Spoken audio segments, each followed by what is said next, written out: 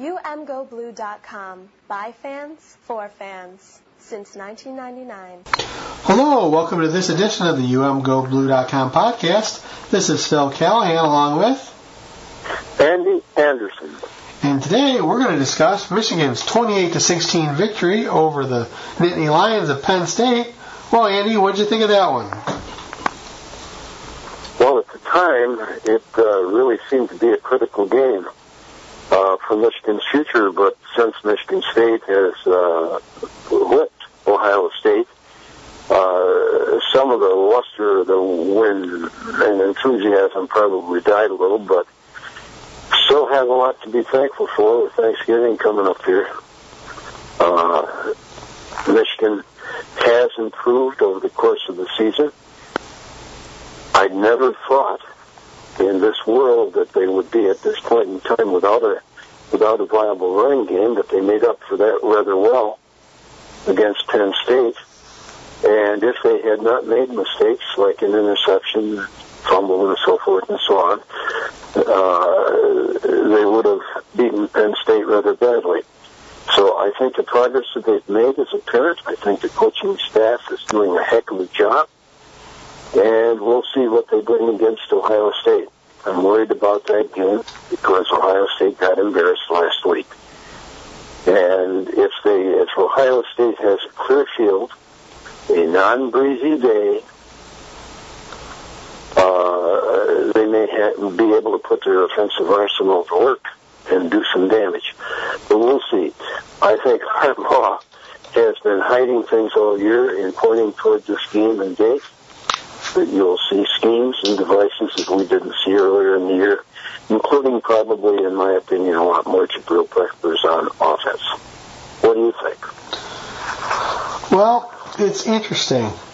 I don't know how to read what's happening down at Ohio State right now.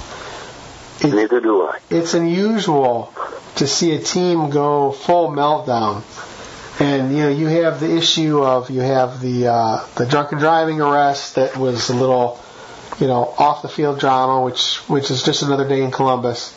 But the way that the players took to Twitter after the game and threw the coaches under the bus, Michigan and Ohio State's always a special game, and I think history dictates, or history leads us to believe that Ohio State is going to come back and play a fabulous game. But boy, do they sure look like a team that's swirling down the drain. And they have a great record and they've had a great run under Urban Meyer. But we got to remember that it was just their first conference loss, regular season loss, under Urban. But what I think of is the situation that he left down in Florida, where things really started to unravel at the end. Tim Tebow did a lot for the PR of that company, or of that team.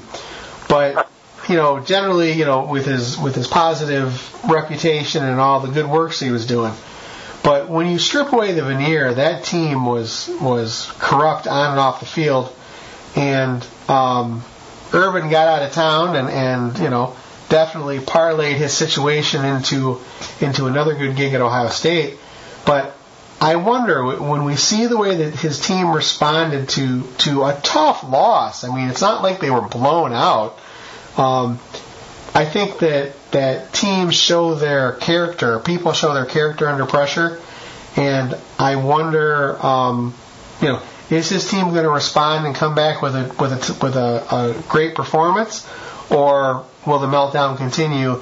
And is this indicative of something that we're going to see play out over the next couple of seasons? I mean, is this the wheels falling off the proverbial Urban truck, similar to what happened down in Florida? I don't know. We'll see. But what I do know is that as disappointing as this game not being for everything to go to the Big Ten championship game, as it sits right now, it was still important for Michigan to do everything they could, and they did. And now we have to hope that Penn State can come through and put a loss on Michigan State.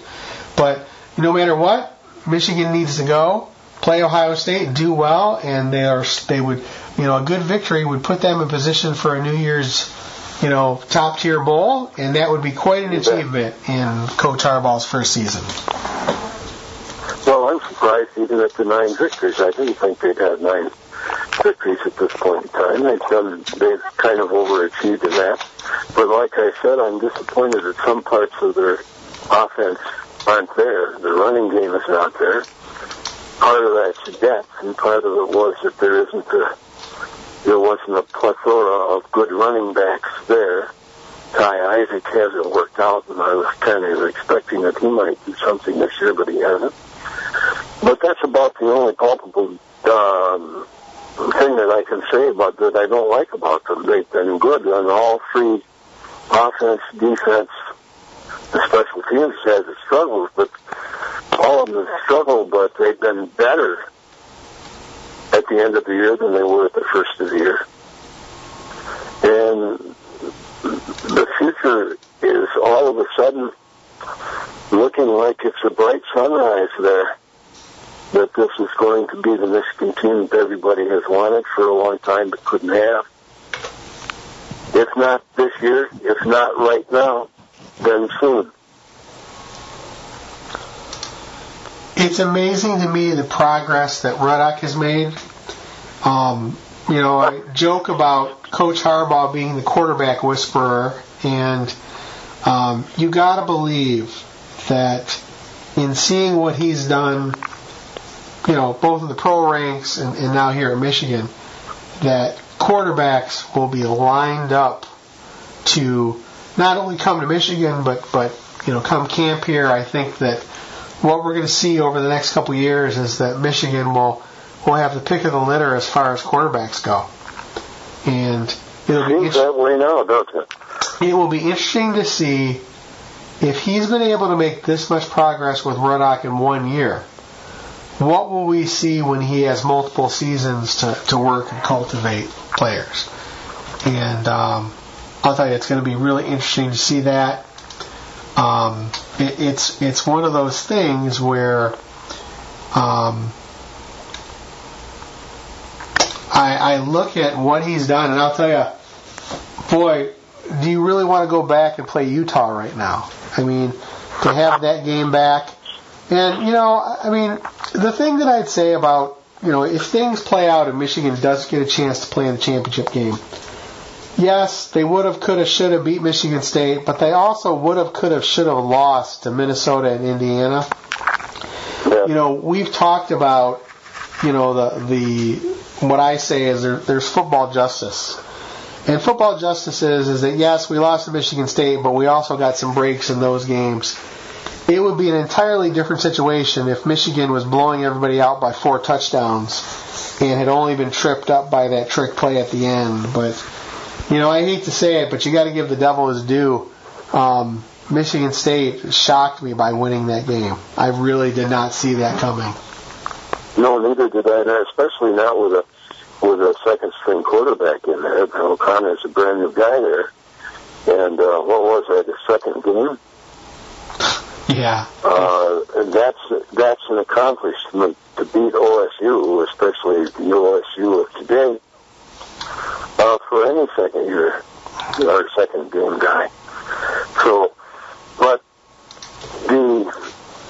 everything seems to come up sunny for Michigan State this year. I think that the rain, the wet field, kind of inhibited Ohio State's talent. There was a strong wind there too. So I'm afraid if you remove all those impediments, that they might play an entirely different, better game against Michigan. I'm worried about that. But I think Harbaugh has pointed all year towards this game. And he will hold back nothing, I hope. So they're going to go all holes barred. They've been making some stupid mistakes too. They haven't been getting the calls that they earn on offense. It hasn't led to any the calls that they've earned on either side of the ball. But still, they're making these foolish fouls, and they've got to quit that. They've got to play a clean game against Ohio State and play the best game to date. They've done better than last year, but they're not at the pinnacle yet, and they still got to strive for it. Beating Ohio State would be another quick step in that direction, as satisfying as fast food. Well, I've said this before, and I know that it's not exactly the, this is so different from Hoke's first year, when he managed to have a really good, put together a nice season, but it seems so much more solid right now, and I still, and again, this is going to be maybe not popular, but the success of this season for me was whether you could beat Michigan State or Ohio State. We had Michigan State on the ropes and couldn't close them out. So I'm really hoping that I can see Michigan beat Ohio State, and that would make this season particularly satisfying for me. That's what I want to see, Well, that's what everybody wants to see, but whether we're going to see it or not is, I think, a 50-50 proposition at this time. I think Ohio State will recover and come in there and play its best game of the year, because they are multi-talented. They can throw any of three quarterbacks at you, and they're all good. They've got good defense. Bolsway is good. So they've got a lot of things that we're going to have to recover. We're going to have to play an air-free game and stop letting people be in games that had no business being there anymore. And PSU is kind of that kind of game. If we quit making mistakes, we would have beat them a lot worse than we did, and there wouldn't have been so much suspense in it. But I'm just hoping that they can keep this next one close, that it's close and it will come through in the end. I did like that 2-minute drill that Jake put on just before the half when they were down and they answered. They came back on a 70-yard drive. I think it was 7 plays with to gain the lead again. As he's been taking line, he's been watching Tom Brady a little bit. He's getting the 2-minute drills down pretty well. Well, I think what we've seen is that we have seen a situation where, again, Harbaugh is the premier quarterbacks coach in all of football right now. And, you look at what he's been able to do, and again, I'll say it again, I'm interested to see what's going to happen, when he has, so what's going to happen? I mean, Rudock is going to be gone, and are we going to see one of the quarterbacks currently on the roster be the starter next year? They've gone round and round about saving, redshirting Shane Morris. Is he really going to be the man next year, or will we see? I'd bet on O'Korn. I don't think it'll be Shane. So what's going to be interesting is will it be somebody who redshirted this year? Will it be somebody who's a true freshman? I think what we've seen from Harbaugh throughout his career is he will pick whoever he thinks is the best choice. And it may be a freshman, and it may be somebody who knows. But if you're a quarterback prospect, you have to be thinking that Michigan is the place to come. At the first of the year, I never thought I'd live to see the day when Jake Rudock's name and pro quarterback happened in the same sentence. But Harbaugh is saying that he has pro qualities now. They build him up, and the kid is playing in accordance with that build-up. So he's just improved night and day over what he was. And he wasn't indigenous to the system. He came in not knowing the system. All this has been built in a year. do it with Ruddock. They're going to be able to do it with other players that have more natural ability at the position than Ruddock does. He doesn't have the strongest arm in the world. He doesn't have the fastest release in the world. But they have built up his moxie to the point where he's competitive with everybody. He can take a lick. He certainly doesn't get the targeting calls, though, does he? No, he doesn't. And so let's switch gears here. Why is Michigan having trouble running the ball? They don't have an offensive line that is talented toward that particular aspect of the game. They pass protect like warriors, but they can't run block. It's just not in their bag. I'm not saying that they're bad. They've improved a great deal, but they're only ordinary Big Ten. There are many lines, offensive lines in the Big Ten that can run block better than them. The second thing is that they don't have any depth of talent, and they have only one style of back. Greg Johnson, I thought, had much talent, but he was been slowed by all kinds of injuries, and he's the kind of slasher that they need. They need some slashers. Smith really has had a heck of a season. He hasn't run the ball very hard, but the man can pass block, and he is tough as nails, and he can catch the ball. If they swing him around and throw it to him short, he digs in and drives out there. I like Smith a lot more than I used to, but even so, right now he's dinged, and the rest of them are dinged.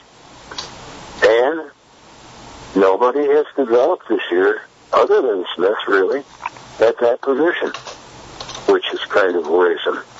Yeah, they need an influx of talent. You have Ty Isaac, who's MIA, Derek Green, who's MIA, and it's interesting because, we've seen some guys pretty down deep in the depth chart getting carries. So I'm really getting the impression that they're trying to find somebody. And I think you hit the nail on the head. To me, it's pretty clear that Devion is dinged up. He's a trooper out there. He's giving it everything he can, but he is down a gear or two right now. And that's what you're going to see at this point in the season. They got one more regular season game left. They'll have a month to heal up for whatever bowl game that they're going to be.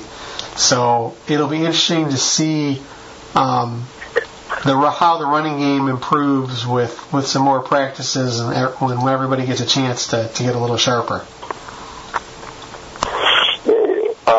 What they need is an influx of talent. They're using Hickman some now in there. Oh, did you notice all the receivers that we saw that you haven't seen too much? Like Grant and Mo Ways. Like that again, they only each caught one or two, but most of those guys, but there were three of them were in there. So they're getting some experience, and we ought to be lauding that crew of tight ends and wide receivers, because we started the season thinking here is a great big liability. There's no talent there. And Chesson has become a renaissance man. He recovers fumbles. He runs on the ground. He flies out there and nabs the passes. He's become one of the best receivers they've had in a couple of whiles. He's made the same trip through the system that Jeremy Gallen did. Gallen couldn't hang on to anything when he first started. By the time he was a senior, he was a player, and the same thing has happened to Chesson under different management. And he's not the only one. You got Jason Avon again and Amara Darbo. The guy's got hands, he's tough, he's got decent speed. So they're coming on. And the fact that you're saying good things now about Ruddock is a real tribute Harbaugh's ability to coach.